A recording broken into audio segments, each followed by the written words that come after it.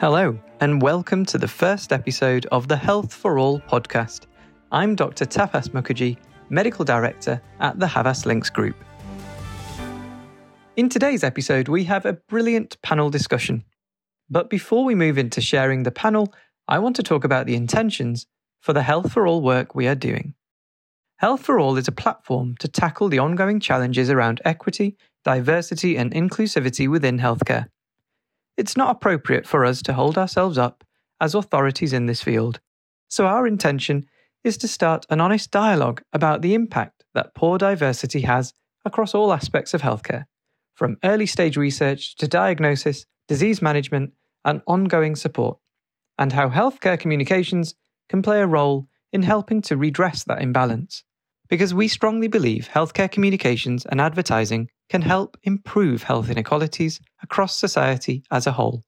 Inequalities associated with social, cultural, education, gender, ethnicity, religion, and age persist within healthcare. From the 50% greater risk of adverse drug reactions reported in women compared to men, to the huge and unacceptable discrepancies seen in COVID-19 deaths in ethnic and racial minority groups in the US and UK, to the reluctance to collect data on sexual and gender identity, even when it could have a direct relevance to patient outcomes. Inequalities in treatment and care are part of the landscape facing those working in the healthcare space. The more we have spoken to committed people who invest so much of their time addressing some of the inequalities in healthcare, the more we realised it will take all of us working together to create lasting change. We're using Health for All as a platform to amplify the voices of those working relentlessly to overcome health disparities and inequalities. The voices of the researchers who are challenging the representation in clinical trials and medical research.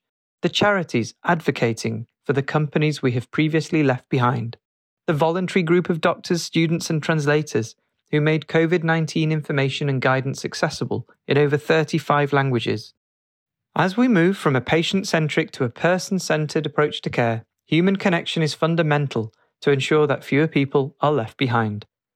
As we embark on this journey to start an honest and open conversation around the human side of healthcare, we can only hope that one day we live in a world where healthcare is set up to serve all of society so that no one is left behind. To learn more about Health for All and to read about some of the stories we just mentioned, you can head over to the website nooneleftbehind.co.uk. We've made the link available in the episode's show notes. We hope you get as much enjoyment from reading the stories as we did from writing them. We launched Health for All internally for our employees at Havas Links Group a few weeks ago, and as part of that event we were joined by 6 of our contributors for a panel discussion that explored this topic in a little more detail. It really is an excellent conversation, so we hope you enjoy.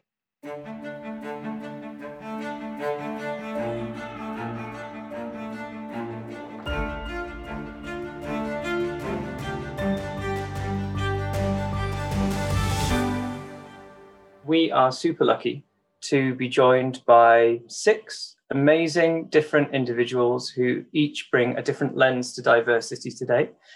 We're going to bring them on one by one, and I'm just going to give them a brief introduction. So the first person we're going to introduce is Aurora Archer. She's the founder and the CEO of the Bellatrix Group and the Opt-in. And I love the way she described herself in an interview, which if you haven't seen, I'm sure Emily can circulate later after this. But she describes herself as an Afro-Latina cultural strategist. It's not very often, or perhaps it's not often enough, that we hear the phrase cultural strategy. So that's something to think about. And she says that she has a real passion for representing the voices that are not in the room, which is something that I think we can all do more of.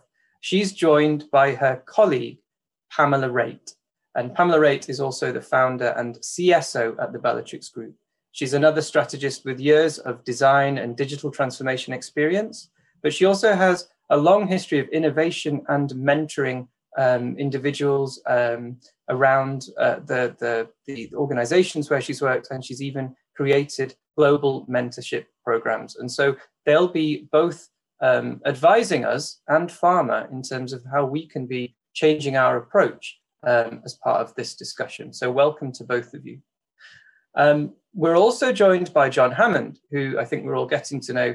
There's a beautiful background story to John. So if you haven't read it, please do. But he oversees the Rainbow Cafe, a project for the LGBTQ community affected by dementia or memory loss. And at first, you may think, why such a niche project? But I urge you to go and read John's background story, and then all will become clear. But he also works at Switchboard, or it's enabled through Switchboard, which is a well-established charity. And I think we'll hear a little bit about this as we go through the discussion. And then we go into a slightly more academic world in the form of Professor Andrew Bianchin, who is sitting in an incredible study that we were all admiring earlier. And there he is waving, thank you and welcome. So Professor Andrew Bianchin, not to embarrass him, but I'm just going to rattle through a few of his achievements, and then you'll realize that we're very lucky to have his expertise on the panel today. He's the Regis Chair of Surgery at the University of Glasgow, a Cancer Research UK clinical scientist, a Wellcome Trust senior investigator, and a fellow of the Royal Society of Edinburgh and the Academy of Medical Sciences. He's also authored over 160 articles, and his personal area of research is around cancer, genomics, and precision medicine. I always do wonder whether you were a huge underachiever as a child and you've been forever trying to catch up, perhaps. But I think hopefully you've got there now. So welcome to our panel. And I wouldn't want to follow that unless I had an OBE. But fortunately, our next person, I was going to say contestant, this was turning into almost a game show introduction, but our next panelist is Professor Eleanor Stride, OBE, recognized for her services to biomedical engineering. So she's the statutory professor of biomaterials at the University of Oxford's Institute of Biomedical Engineering. And although her focus is on drug delivery systems engineering and biomedical ultrasonics, a lot of her applications have interesting consequences and implications for women's health, an area that we all know has been underrepresented in the past. And then finally, to round off the panel, we've got Shiron Rajendran, who's a second-year medical student at the University of Southampton, joining us from the hospital and still dressed in scrubs, to prove that he is so dedicated to the cause of both Havas and the NHS. So well done. But interesting backstory, which I think some of you will know, that when the UK went into lockdown, he was troubled by the amount of misinformation that was circulating, particularly in other languages, Tamil, for example. I've experienced this as well in Bengali, all sorts of nonsense which was being shared on social media, WhatsApp with our parents. So he took it upon himself to make a set of COVID infographics because the NHS in English was not perhaps doing enough to reach out to those communities. And his work has now been translated into over 30 languages. So great to have all of you on the panel. Welcome, everybody. I'm going to start with you, Shiron, if I may. So we all need to be thinking about diversity in healthcare, of course. But what are some of the problems, do you think, that are arising because of the lack of focus on diversity to date in healthcare, because of those inequalities? Can you give us some examples, perhaps from your own experience? Yeah, good question. Nice to meet everyone. And I'm Shiron. So I guess to start off, the biggest question is, why does it matter in medicine and healthcare? And if we think about medicine, it's about trying to provide the best possible care for patients. That's all patients and their needs. And diversity is one aspect, but it's all about inclusion. It's moving from looking at the needs of some patients to looking at the needs of all patients. One example would be, for example, language needs, and that's the area that I've focused on. But other areas are, if we have a more diverse workforce, then patients can form better relationships with these healthcare professionals. They know that they can understand their needs and better support them. And as was mentioned in the introduction, patients want to feel seen and listened to and acknowledged. And if the staff don't represent that, then it's very difficult for them to form those connections. So language, if I go back to languages, this is why I started my project. At the beginning of the pandemic, we saw that our friends and family were receiving vast amounts of misinformation on platforms like WhatsApp and Viber. And it's just because people are desperate for information. Times are very troubling, and they still are. And people still are desperate for this information. But this lack of accessible resources for people in their own languages, apart from English, has meant that fake news can spread quite virally. And it's a problem that, the social media platforms such as Facebook and Twitter are now starting to get their heads around. So we thought, what can we do as medical professionals? So myself and junior doctor friend of mine, we thought, okay, it's very easy to take the government guidance and create it into something that's really easy to understand, visual and translated. So that's how it started. That's how COVID-19 infographics started. Just English and Tamil, no interpretation, just taking government guidance and turning it into visual infographics. And within a few weeks, we had friends and family saying, can you put it in Punjabi, Bengali, Urdu, Somali, you name it, the languages are coming through. And we thought there's a real need because according to the ONS census in 2011, 4.2 million people in England and Wales, English is not their main language. So that's 4.2 million people that potentially not being able to access information that they need to better look after themselves and their loved ones. And we felt Shiron, can I just ask, was that, apart from the direct translation, just thinking about like Aurora's role, for example, with that cultural strategy, did you try to also change the pictures? Did you, to be culturally appropriate, or was that a consideration in what you did? Yeah, definitely. I think there's no one size fits all, especially with the communities that we deal with and work with. So I'd say the easiest part of my role and our organization's role is producing the resources. We've gotten really good at that. The more challenging part, the one that requires attention, is forming relationships with the community. So we work very closely with community organizations who are on the ground to better understand their needs. Because there's no point me saying I understand the needs of British Somalis because I'm a British Tamil individual. So we work closely with communities that can feed us back, give us feedback. So we do have that feedback loop, and as we grow, we're taking on more organizations. But it's a very important point. Yeah, definitely. All right. Well, thank you for that. And a lot of things that you've said, we hopefully will come back to as well. But for the next question, I'd like to go to John. And John, I just want to know from your point of view, what does it mean when we talk about diversity in healthcare? And where are we now in terms of fairness, in terms of how we're treating people medically? That's a big question. Thank you. I guess I can answer it from, again, my sort of lens of working in a community organisation, a charitable organisation with the LGBTQ plus communities affected by dementia. So I hear stories from the people I support and members of the kind of community that the healthcare services that are available are often not appropriate, not representative, fearful of discrimination, for example. We talked about the important use of language. So increasingly, as sort of groups of people that are coming through our charitable service, we're seeing more and more trans individuals coming through who really don't have kind of representation that means a lot to them. And just thinking, I guess, even back to the earlier presentation about the hearts of women and this idea of misdiagnosed, receiving the right treatment, less likely to be referred, more likely to die. When you layer on top of that trans identity or sexual orientation, gender status, there's that, again, that sort of interlocking, intersecting idea of discrimination and marginalisation.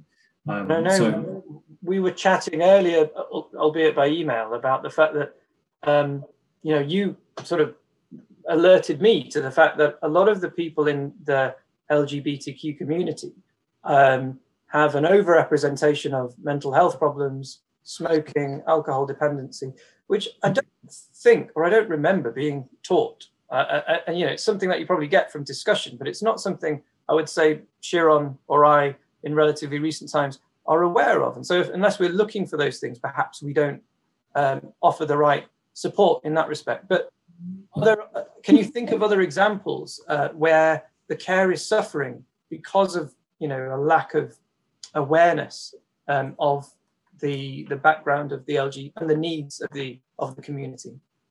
Well, I've been thinking a lot about our charity, our organisation provides a lot of psychosocial support to the community, to the LGBTQ community. But of course, each of those LGBTQ, it's easy to put together an acronym for a community, but each of those aspects of that community, it's a spectrum of community, it's a complex kind of requirement within individuals. And I think that comes back down to the idea of person-centred care. And whether person-centred care truly means that when you're from a marginalised minority community, and how difficult that is for healthcare services should truly deliver that. And of course, we aspire to that. We all do in both sort of primary, secondary, tertiary care. We all try to do that.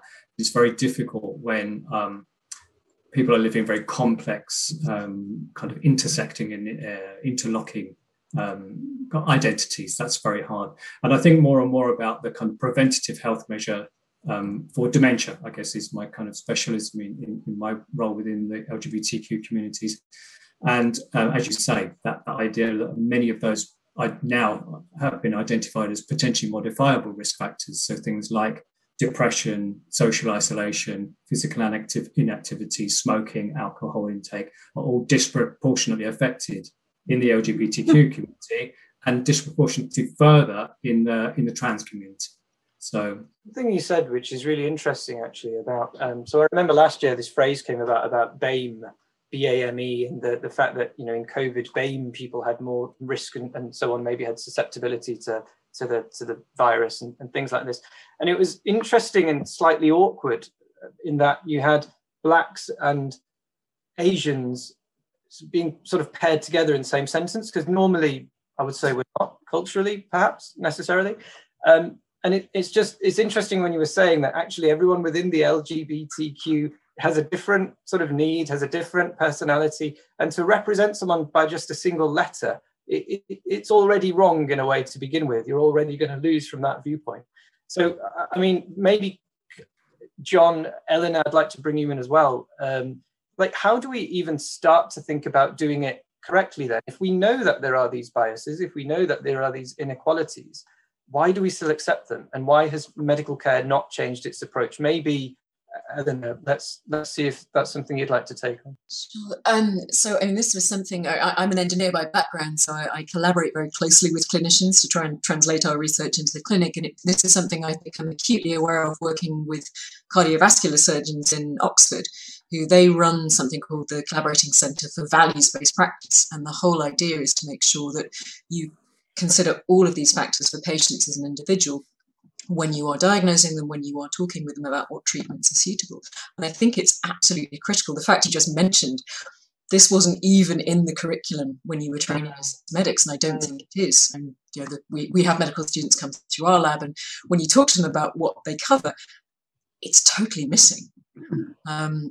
And I think that's something we need to address, is to even put it on people's radar, because I don't think people are deliberately ignoring it and actively suppressing it. They're just not aware it's something that needs to be considered. And even from a purely scientific perspective, if you ignore key variables in your experiment, you're doing bad science.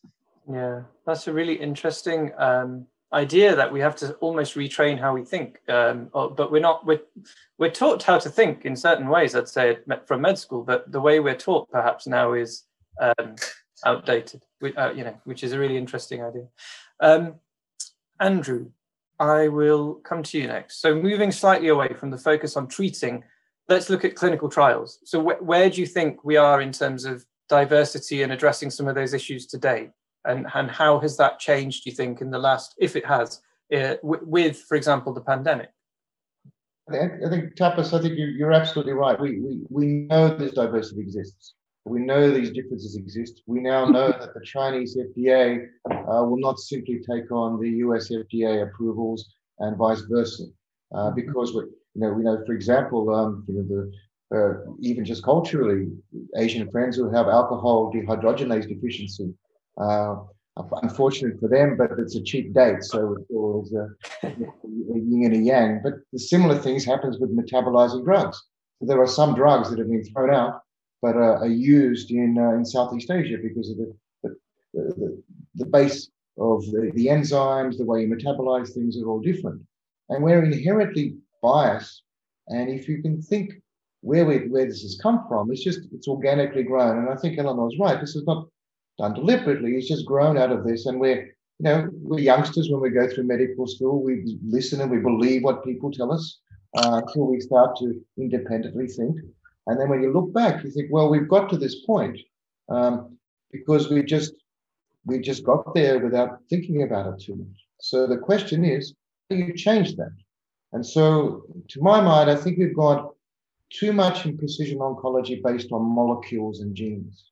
I think we should include all those other aspects that we know are different and start to understand them. We include that in how we work to develop drugs, how we work to develop prevention strategies, how we work in any sort of medical circumstance, and factor those into the equation, because they're, as Eleanor said, if you're missing a key variable, then you're doing bad science. And I would suggest we are doing, I wouldn't say bad science, but slapdash a bit when we develop that. So that, I mean, that's in a way slightly makes sense, but it's also quite a troubling big statement. So if there are so many diversities and so many, it's so the universe out there of people is so diverse, how do we even begin to address that in the form of planning clinical trials and starting to think about that from even, like an organization like ours where we're making communications for people? Where do we draw the line? Like at the moment, I would say we're at one end where we make everything in English, but how far do we need to go in terms of, thinking beyond specific mutations and those sort of categories of people where we might be today for an EGFR population? How do we start to be a little bit more inclusive? What I'm suggesting is not to keep sticking them like that, because we'll disappear down multiple rabbit holes and we'll never get there. What I'm saying is that we put so much importance on these molecular things, these things we do in the lab, yet we ignore the cultural background, the racial background, the ethnicity, etc. of our patients, and they're not factored into clinical trials. People are thinking about how to do it, but you don't necessarily need to split everything by molecules, by every one of those variables. You need to understand similarities and differences, but they need to be weighted far stronger than they currently are, because we just look at the gene and don't look at the patient anymore. So coming from a genetics guy, that's probably in a lot of trouble. But we need to. It's about the patient. So we've always done personalized medicine. We've always done it about the patient, the individual clinical attributes. Now we just have a different tool that we can measure more deeply, and we're all so super excited about it. We can't see the forest for the trees. Thank you. I'd like to come to Aurora and Pamela together next, with the expertise that I know you guys have in terms of advising organizations not unlike ours. And I also know, Aurora, you've previously worked in the pharma world as well. So how would you see companies like ours in terms of diversity? Let's start with how diverse we are as an organization ourselves. But then, I'll give you a sort of a heads up. We're not particularly diverse, perhaps, within marketing, within pharma sometimes. So how can we make communications and services which are truly diverse when we're not ourselves? Does that make sense as a question? I'd like to maybe put that to Aurora first. Yeah. So it actually makes sense as a question.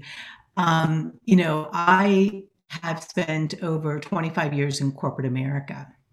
I've worked in 4 distinct industries. I spent a significant amount of time in the pharmaceutical industry.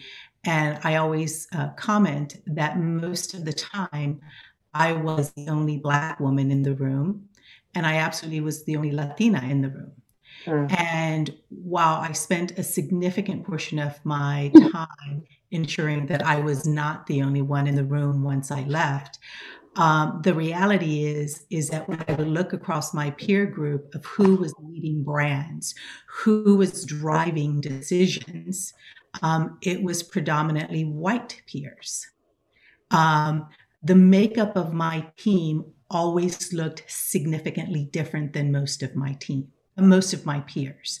So because I cared, because of my background, and because I understood the importance and the imperative of diverse perspectives and a diverse team, I always drove towards that point. And the result of what we were able to accomplish bared out. We connected more with those that we were being charged to serve. We delivered in a much more authentic and engaging way, and it produced bottom and top line impact for the organizations that I participated in. Because sometimes we think of those things as exclusive, and they're absolutely not. They are intrinsically linked. And so you start by noticing who's in the room, who's not in the room. What can you do within your power to change that? Mm. And how do we ensure that we truly champion representation and inclusivity to avoid tokenism? Maybe Pamela, let's bring you in. Sure. Yeah. And I just wanted to actually take a step back briefly because I actually spent my entire corporate career in advertising agencies and consultancies. And like Aurora, that's actually how Aurora and I met. I was running a large creative team at a pharmaceutical advertising agency, and Aurora was my client. And, as Aurora mentioned, who's not in the room? I think for me, certainly when I started in advertising, I predominantly noticed that there were very few women. None of my executive leadership was ever a woman. And as I finally rose through the ranks, I was the only woman. And by the time I met Aurora, she helped open my eyes to start noticing as well how few Black people there were. Aurora and I sat in on a panel last week where a statistic was shared that in 1978, 5% of people working in advertising were Black. And guess what the percentage is today? It's 6%. So that's a roundabout way of getting to your question, which is that we have a lot of work to do. And when I say we, the work is really across white people, because we are the ones who still continue to have that power within ad agencies and ad agency networks to ask the question, where is the representation? What are we doing about it? What am I as a human being bringing every single day in terms of my belief systems and my biases, that is actually going to help start to model and embody the change that I want to see across this organization. I loved in the documentation that was shared with us that I think went out to the entire team. There was a note in the forward that said, we've all done things that we're going to have to grapple with as we start to look and try to be more inclusive. We're all going to have to go through a process of self-evaluation and recognizing that we've done things that we may now not feel so proud of. And that is okay. And that's the piece that so many white people, especially in ad agency world, from my experience in the United States, do not want to do. We kind of want to stick to the way things have always been done, and we want to tell ourselves that that's been the path to success. And look how successful we are. What could possibly be missing? And as Aurora said, I think what we've found and we know is that our ability to include more voices and perspectives and to decenter the white experience and perspective actually creates so much more magic than anything we can create with homogenous thinking. Yeah, okay. So I think I get you. I'd like to, which kind of brings me on to one of the questions from the audience. We've had a few come in, and one of them is, what should good look like in terms of marketing communications? And I think you come at it from a particular point of view, like take out some of that perhaps white overrepresentation is one way of looking at it. I was kind of just thinking, how would you come at a question like that, Helena, in terms of from the engineering point of view? I'd like to tie it in just with another thought that we had, which was this comment I made earlier about being taught to think in medical school. Sam from our audience has asked, should it be elevated to like thinking about things differently in the national curriculum, for example? So, there's all sorts of thoughts flying around, but let's come back to that question. What should we as an agency do in terms of the communications? What could communication look like? And how do we start to think about changing things for the better, even if it's in the longer term? I always tell my students, read the exam question, and I think if you're communicating, it's who is your audience? Who are you actually trying to reach? And It's insane if you're targeting 20% of the population. Again, just as we were saying, it's bad science. That's bad business. I personally believe we have a moral imperative to address this as well, but just if you're being very hard-nosed, there's a very strong commercial drive for getting this right. And we suffer from it. So, engineering has a huge problem with overrepresentation of men. I'm usually the only woman in the building, not only in the room. It's changing a little bit, but very slowly. And I think part of that is making sure that at a very early age, we're not giving 5, 6-year-old girls the impression that engineering and messing around with Lego is for boys. And no, you go and play in the little toy kitchen and with the dolls. If you want to, that's fine. But don't subconsciously push girls down that route. And I think the attitudes need changing that early. So yes, I think the national curriculum, very, very early, we need to make it normal to have a diverse population doing all the exciting different things that people can do. Another question here from the audience, which perhaps it could be Shiron or Andrew, from personal experience that you've had coming at it from two different ends of the career, which is the healthcare professional landscape itself diverse enough to understand and assist patients from different backgrounds?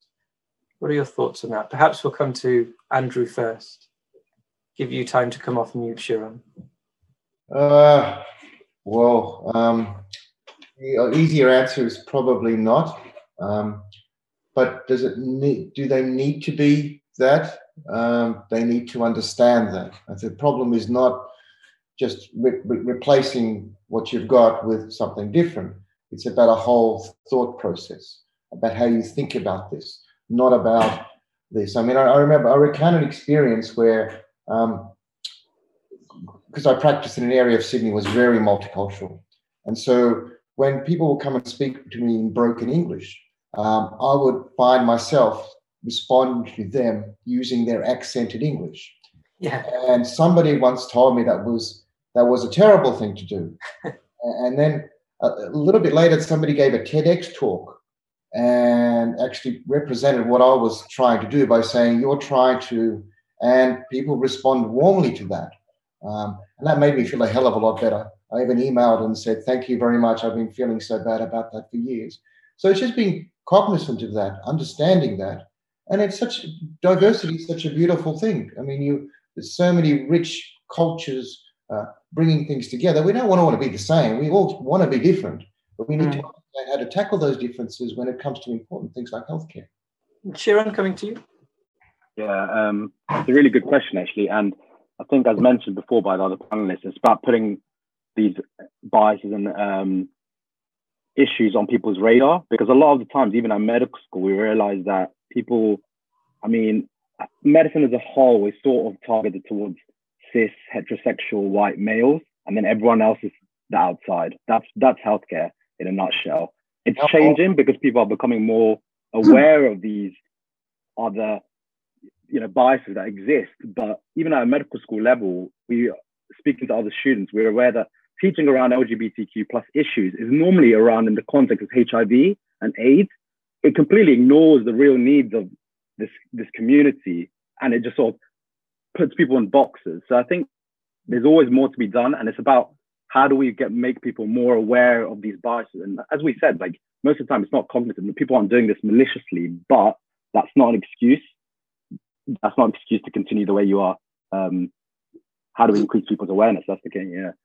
Interestingly, I don't know if you've got to, I think it's in fourth year that you come across this, Shiron, but I'm sure anyone who's been to med school will be aware with the very vulgar mnemonics you learn for cranial nerves, for example. And I can't repeat them because I'll probably lose my job. But they're like almost like a necessary evil because they help you remember.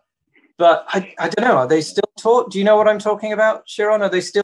Yeah, because they're I know what you're talking about. Sexist. Some of the things that you're but that's an example of things that could change, I suspect, if it hasn't already. I think we're coming towards the end of our discussion, unfortunately, and I know we've had lots come in and we haven't been able to answer everyone's question. I'm going to come up with one final one, which can go to John perhaps first, and then if anyone else wants to answer it, I know you'll all have an opinion on it, and it would be fascinating to get your opinions on it. And the question is, how do we provide positive action and not just fall into the trap of positively discriminating in terms of what we provide as content and what pharma do from tomorrow onwards? Who wants to take this? It came in as a question for John. So John, do you want to have any immediate thoughts on that? Yeah, I think an immediate thought would come back to, I think Shiron made the point about the importance really of working in partnership, collaborative, maybe ways with the communities. So that's really important. I think there's something to be done around more effective partnership, community-based kind of connections that are meaningful and representative for the communications and communities you're trying to access and engage with. I think that's an important thing moving forward. Partnerships, I think, is key. Yeah. So going beyond token gestures and doing things that are like humanly meaningful. I see you've got your hand up, which is very old school, Eleanor, but you're so polite. How can I? No, I just wanted to emphasize what Aurora already said, which is data. The most convincing seminar I've ever been to on diversity. And my heart sinks when another email comes in saying, we really need to do something about EDI in science. And you just think, oh no, this is just going to get everyone's back up. Everyone's going to see it as another admin task. Whereas this woman, she gave a wonderful talk showing FTSE 100 companies and lots of other organizations, when they have improved the diversity of their board, their share prices have gone up, their stability has improved. There are many, many really solid researchers already out there to explain positively why this is a good thing for everybody. And I think that's the message that needs to get out. We don't hector people for what's gone wrong in the past. We show them why it needs to be good in the future. And I knew I was never going to be able to finish on time with so many people who are able to talk for a long time. So let's do final comment from Aurora. Final comment is own the learning. Self-direct, own the learning. There is a plethora, Google. There's a plethora of documentation, books, 400 years as it relates to Black, Indigenous people of color. Own the learning and step up to that accountability. Each of us can do that starting today. Thank you so much to all of our panelists. Thank you to everyone who has agreed to be involved in Health for All and who have been so generous in sharing their perspectives, their stories, their passion and their talent. From the experts we have engaged with to shape this piece, to the writers we have involved, to the creative talent who have helped bring it to life. The stories from our Health for All contributors will continue throughout 2021. Health for All is a platform developed by Havas Links Group to tackle the ongoing challenges around equity, diversity and inclusivity in healthcare. You can learn more about Health for All over at nooneleftbehind.co.uk. Havas Links Group is a global healthcare communications group working predominantly in the pharmaceutical and healthcare space. Our work blends strategic insight and deep scientific understanding with creativity and digital innovation to deliver healthcare campaigns and solutions that really make a difference to people's lives and create an impact that matters.